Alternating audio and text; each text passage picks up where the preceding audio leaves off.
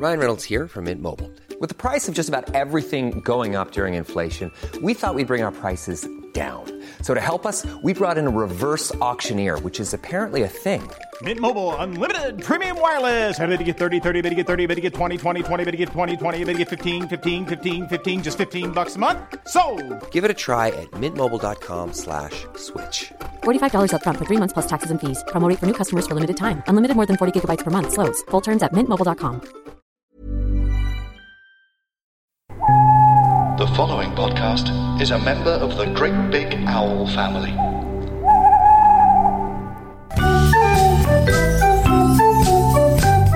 All of television history is contained in the Box of Delights. Hello, I'm Julia Rayside. Each episode, my guest chooses a favourite TV memory to talk about. Joining me today is the comedy writer and my husband, Joel Morris.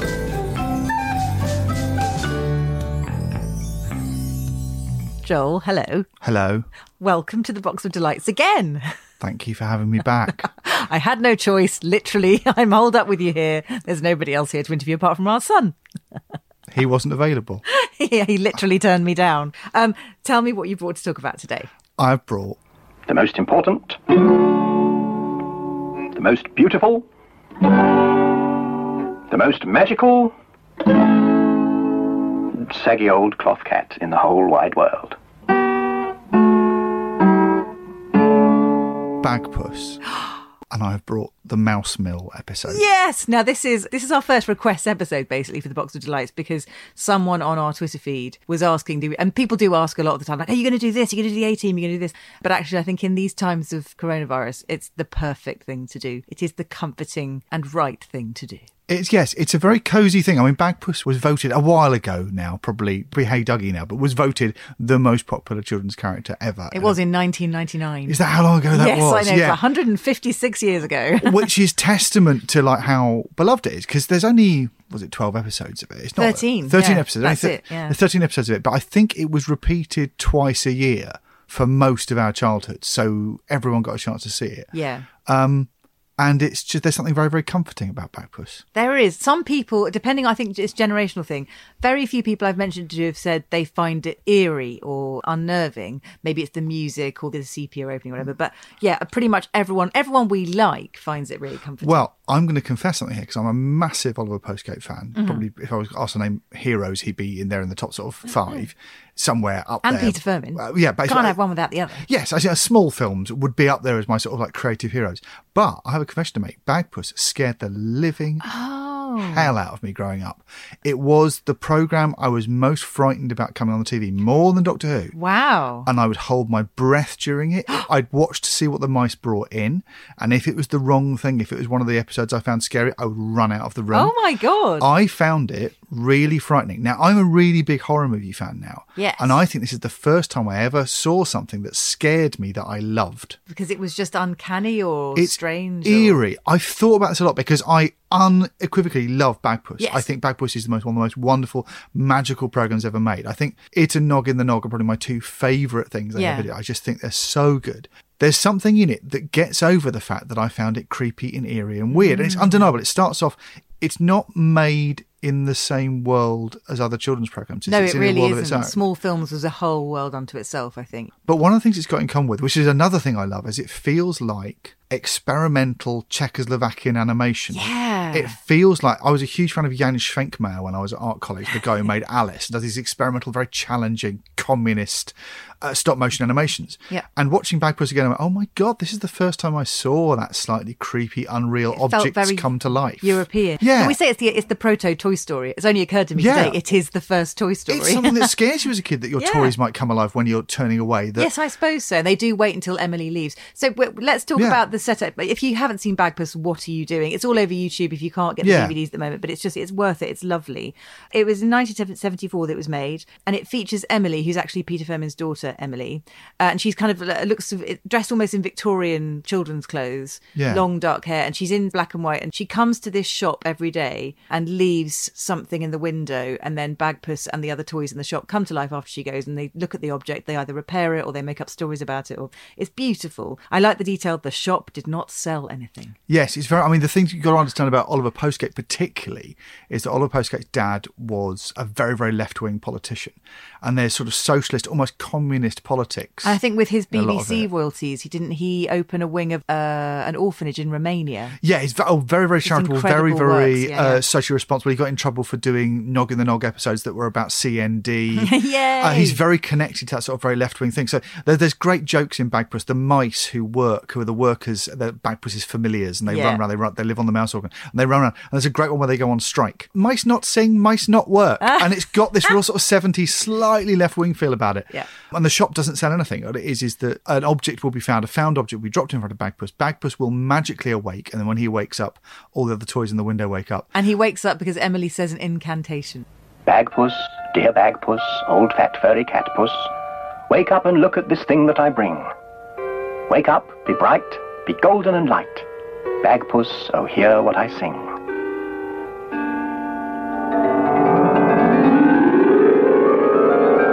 Yes, some magical ritual is engaged. So it's all slightly odd and weird. And it's odd and weird because no one's told him not to do this. This is someone just telling you a story, like a dad or an uncle or a granddad telling you a story. And they're making it up as they go along, but with the rigour and the skill of a really master storyteller. Oh, yeah. He's one of the best storytellers we've ever had, certainly working for children. And the different mediums they use as well. So there's obviously the stop motion animation and these incredible puppets, sort of wooden puppets and stuffed toy puppets, and then the mice are incredibly intricate. And then there's sequences, usually during the songs, where we see Peter Firmin's exquisite illustrations. Cut out illustrations. Just they might be on camera for like 3 or 4 seconds, but the work that's gone into them, absolutely, they're just Gabriel the Toad, who's the banjo playing toad. There are two. There's Madeline, who's a ragdoll, and Gabriel, who's a toad, who are played by 2 folk musicians. Yes, and Gabriel the Toad is live action very often. He's a hand puppet because they wanted him to be in time to the music to sing, which is very hard to do in stop motion. So weirdly, that I found uncanny as a kid, that suddenly one of them would really be moving.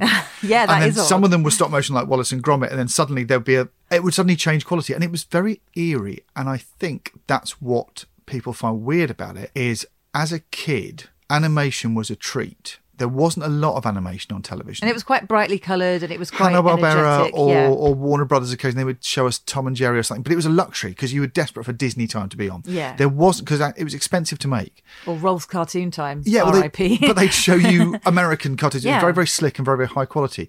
What you hadn't seen as a kid was low-budget animation. No. On Jack and Ori and things where they show drawings, they just pan across a drawing. The fact that the drawings were coming to life, as a kid, I remember thinking, this is a thing I have to watch because they've made this for me. Yeah. And they've made a lot of effort, and this is magical. This is as good as the Pink Panther because they've made a cartoon. Yeah. And then it wasn't like an American cartoon. It was like a European low-budget cartoon, and it was all handmade. Yes, gorgeous handmade. Which I think as an adult, I go, this is beautiful. But as a kid, I went, what's this? Yeah. It's weird. So talk about the episode we're looking at today. It's episode 8 in the run of 13, and it's called The Mouse Mill. I think The Mouse Mill is a really good way into Bagpuss because it's a really good story. Yeah. There are in the window, alongside Bagpuss the cat who's in the window, which is a lovely observation that cats would like to live in a window. Yeah. Cats like sitting in windows, sunny windows. They do. Alongside him are the mice who work on the mouse organ, who basically are the workers in the shop. And there's Gabriel and Madeline who do the songs. Bagpuss is the magical cat whose magic brings the objects back to life and tells their stories. And then Professor Yaffel's there to disapprove of them all. Who is a carved wooden bookend. And I love the idea that he's a bookend, so he's picked up knowledge from the books that are next to him. He's Bertrand Russell, isn't he? Yeah, he's based on Bertrand Russell. He's the kind of fusty left-wing academic that would have been around Oliver growing up with his dad. Absolutely. And he is the voice of reason, and Bagpuss is the voice of magic. Yeah. And the mice are also the voice of magic. And the great thing about the Mouse Mill episode is it just takes it really back to basics, and there is a battle between rational thought, Yaffle, and the magic and the trickery of the mice and Bagpuss. The big subjects. It's brilliant. It says, Yaffle says that what's going on is impossible, and the mice go, just believe.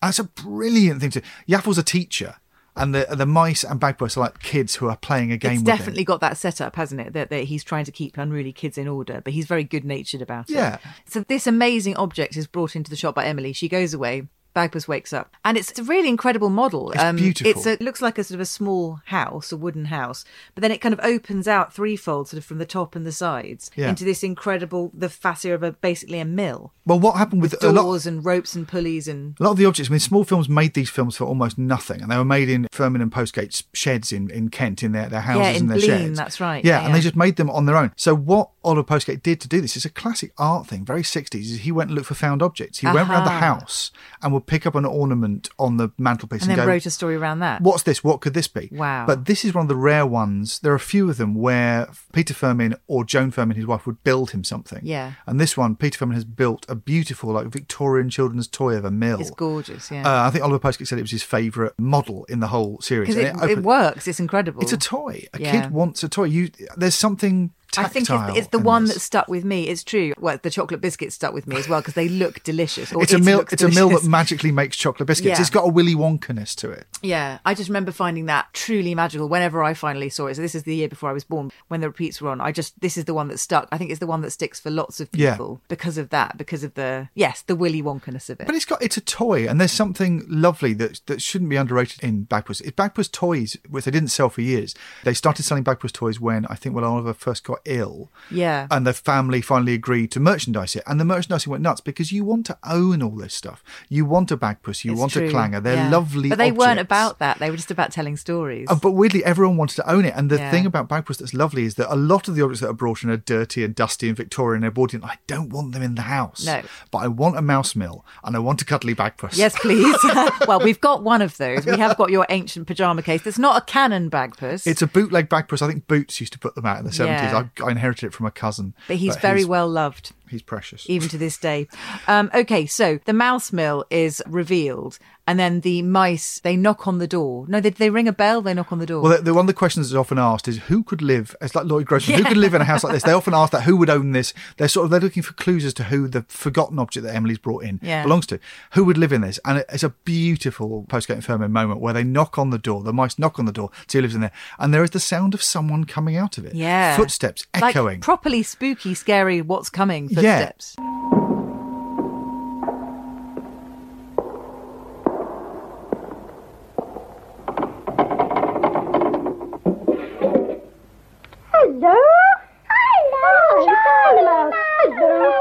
Oliver Postgate built all his own equipment. One of the ways he could keep the prices down is he built his own cameras and bits of old bicycle parts. He was an engineer. Amazing. And he built his own reverb unit. And Oliver Postgate's reverb unit is one of the first things I was ever scared of because it's a homemade one, so it doesn't sound like real echo. It sounds like psychedelia. Yes, it's definitely a bit sort of zowie, isn't it? You're definitely on drugs. It reminds me of the really strong asthma medication I had growing up that made everything echo in my ears. So you get these echoey footsteps and the door opens and thank God within seconds the kid going, who's going to open the door? Is it a monster? Yeah. It's Charlie Mouse. It's a Charlie Mouse. Yeah, it's Charlie Mouse, who's obviously one of the star mice, comes out and he's the miller. And the mice immediately drop into showing you how the mouse mill works. Yeah. And it is magic. It's beautiful, isn't it? So the chocolate biscuits that are made by the mouse mill are made from breadcrumbs and butter beans. Yes. Which was delightful detail. And they're brought in sacks. They happen to have these items standing by like a TV cooking show. Yeah. Ready, steady, cook with the mice. Yeah. And so he starts putting the butter beans and the breadcrumbs in the top. And lo and behold, they wind the handle and... plop, seconds satisfyingly, later, the most delicious looking chocolate biscuit. God, it looks amazing. It looks like a really great digestive with extra thick chocolate. It's the nicest looking biscuit I want ever. one now. There was an episode of Morph where Chaz and Morph fight over a cream bun from my childhood. My brother and I still refer to as the most delicious food we'd ever seen. There's something about animated food. When food appears, which again is very Czech animation, appears in stop motion, you go, oh, I want that. Yeah. Because I suppose the camera's in very close. And it's a little bit like a kid is when you put a plate of biscuits in front of a kid, their head's really close to the table. You don't know it as a grown-up. No. And all the biscuits look bigger and more real and more vivid. Yes, it's true. And you feel like a little kid and they present this biscuit and the camera goes in really close to show the biscuit dropping in and you go, oh, I want that biscuit. There's a brilliant bit where Bagpuss, who is obviously a grown-up in this, leans in and goes, oh, chocolate biscuits. I know, he's really excited. Rather like a chocolate biscuit. And you go, yes, Bagpuss, say it. Say how delicious that chocolate he comes closer to the hatch watch to see if he can get the next one that comes out. Chocolate biscuit? It's lovely. Then it's revealed after Yaffel's investigation that they're just putting the same biscuit in the front of the machine and then bringing it out the back and then travelling around the back and reinserting it. And he says it's a trick, and he's slightly annoyed it's a trick. And then all of them are delighted. They go, yes, it's a trick. It was a game. Yeah. And it was a game that you played on the teacher to fool him, because it's impossible. You can't make chocolate biscuits out of breadcrumbs and butter beans. Isn't it nice to think you could? And I think the star of this episode, apart from everything else we've already said, is the song about bread baking and farming to get the bread to your table. Shine the sun and rain the rain, fall the shivery snow. Hail and wind and sweet again as the year will go. One of the things that makes this episode really stand out, I think, is that it's very contained. So what these episodes are, they're made of short bits. Yeah. They're made of a song and a story and a bit of antics in the shop. It's only 15 minutes long. A lot of it is in the shop, and there's only one time you go out of the shop, and it's for this song, which is about the turning of the seasons. And it was written by Sandra Kerr and John Faulkner, who are a husband and wife folk duo. Who are the Toad and the Ragdoll. And they're just brilliant. They were found by Oliver Postcard. I tried to work out where they were from. He said he knew their music from a thing that had been done with Tony Robinson called Sam on Boff's Island that Michael Rosen had written. I remember very vaguely from being very small. Yeah. They'd done the theme music for it. They were folk musicians. The other thing that their connection with it is that Sandra Kerr used to be Ewan McCall and Peggy Seeger's au pair. Wow. Ewan McCall and Peggy Seeger, First Time Ever I Saw Your Face. The communist hard line of British folk. They knew each other. Wow. And the Seeger and McCall knew Oliver Postgate's dad. I see. So I think there was a connection where he went, oh, you knew my dad. He could get them in, and they were all friends in the left-wing folk scene. But it's a proper folk song. It's beautiful, isn't it? And it's gone into, Sandra Kerr said, it's gone into the folk canon. You can hear people covering it now. And it's Why written haven't by you them. covered it? We have. I've done it live. Oh, seriously? Yeah, I've done it live. I've never heard you do it. I've done it live with my brother in a folk club in Cambridge once. Wow. Stick in the Wheel do it. It's become a folk standard, and it's from a children's programme, because at the time, the people who were making children's programmes, because they weren't being paid very much, just did what they wanted. Yeah. And so if you wanted to put some folk songs into it, as a kid, I was raised by these people who were making this, and they were all sort of weird little left-wing folkies. Yeah. Fingerbobs and this. Yes. They were all these people who had come from that scene, who'd gone into education because it's kind of a left-wingy thing to do. Yeah. And they'd run, we'll make some children's programmes. We can just do art. Amazing. And it's brilliant. Yeah, no, it's completely lovely. Listen, thank you for bringing that in. I think there's going to have to be a part 2, because we need to tell the story of the day we visited Bagpuss's shop. Thanks for listening. You can find links to the YouTube clips from today's episode on our Twitter feed @BoxDelightsPod. Come and say hello. Bye.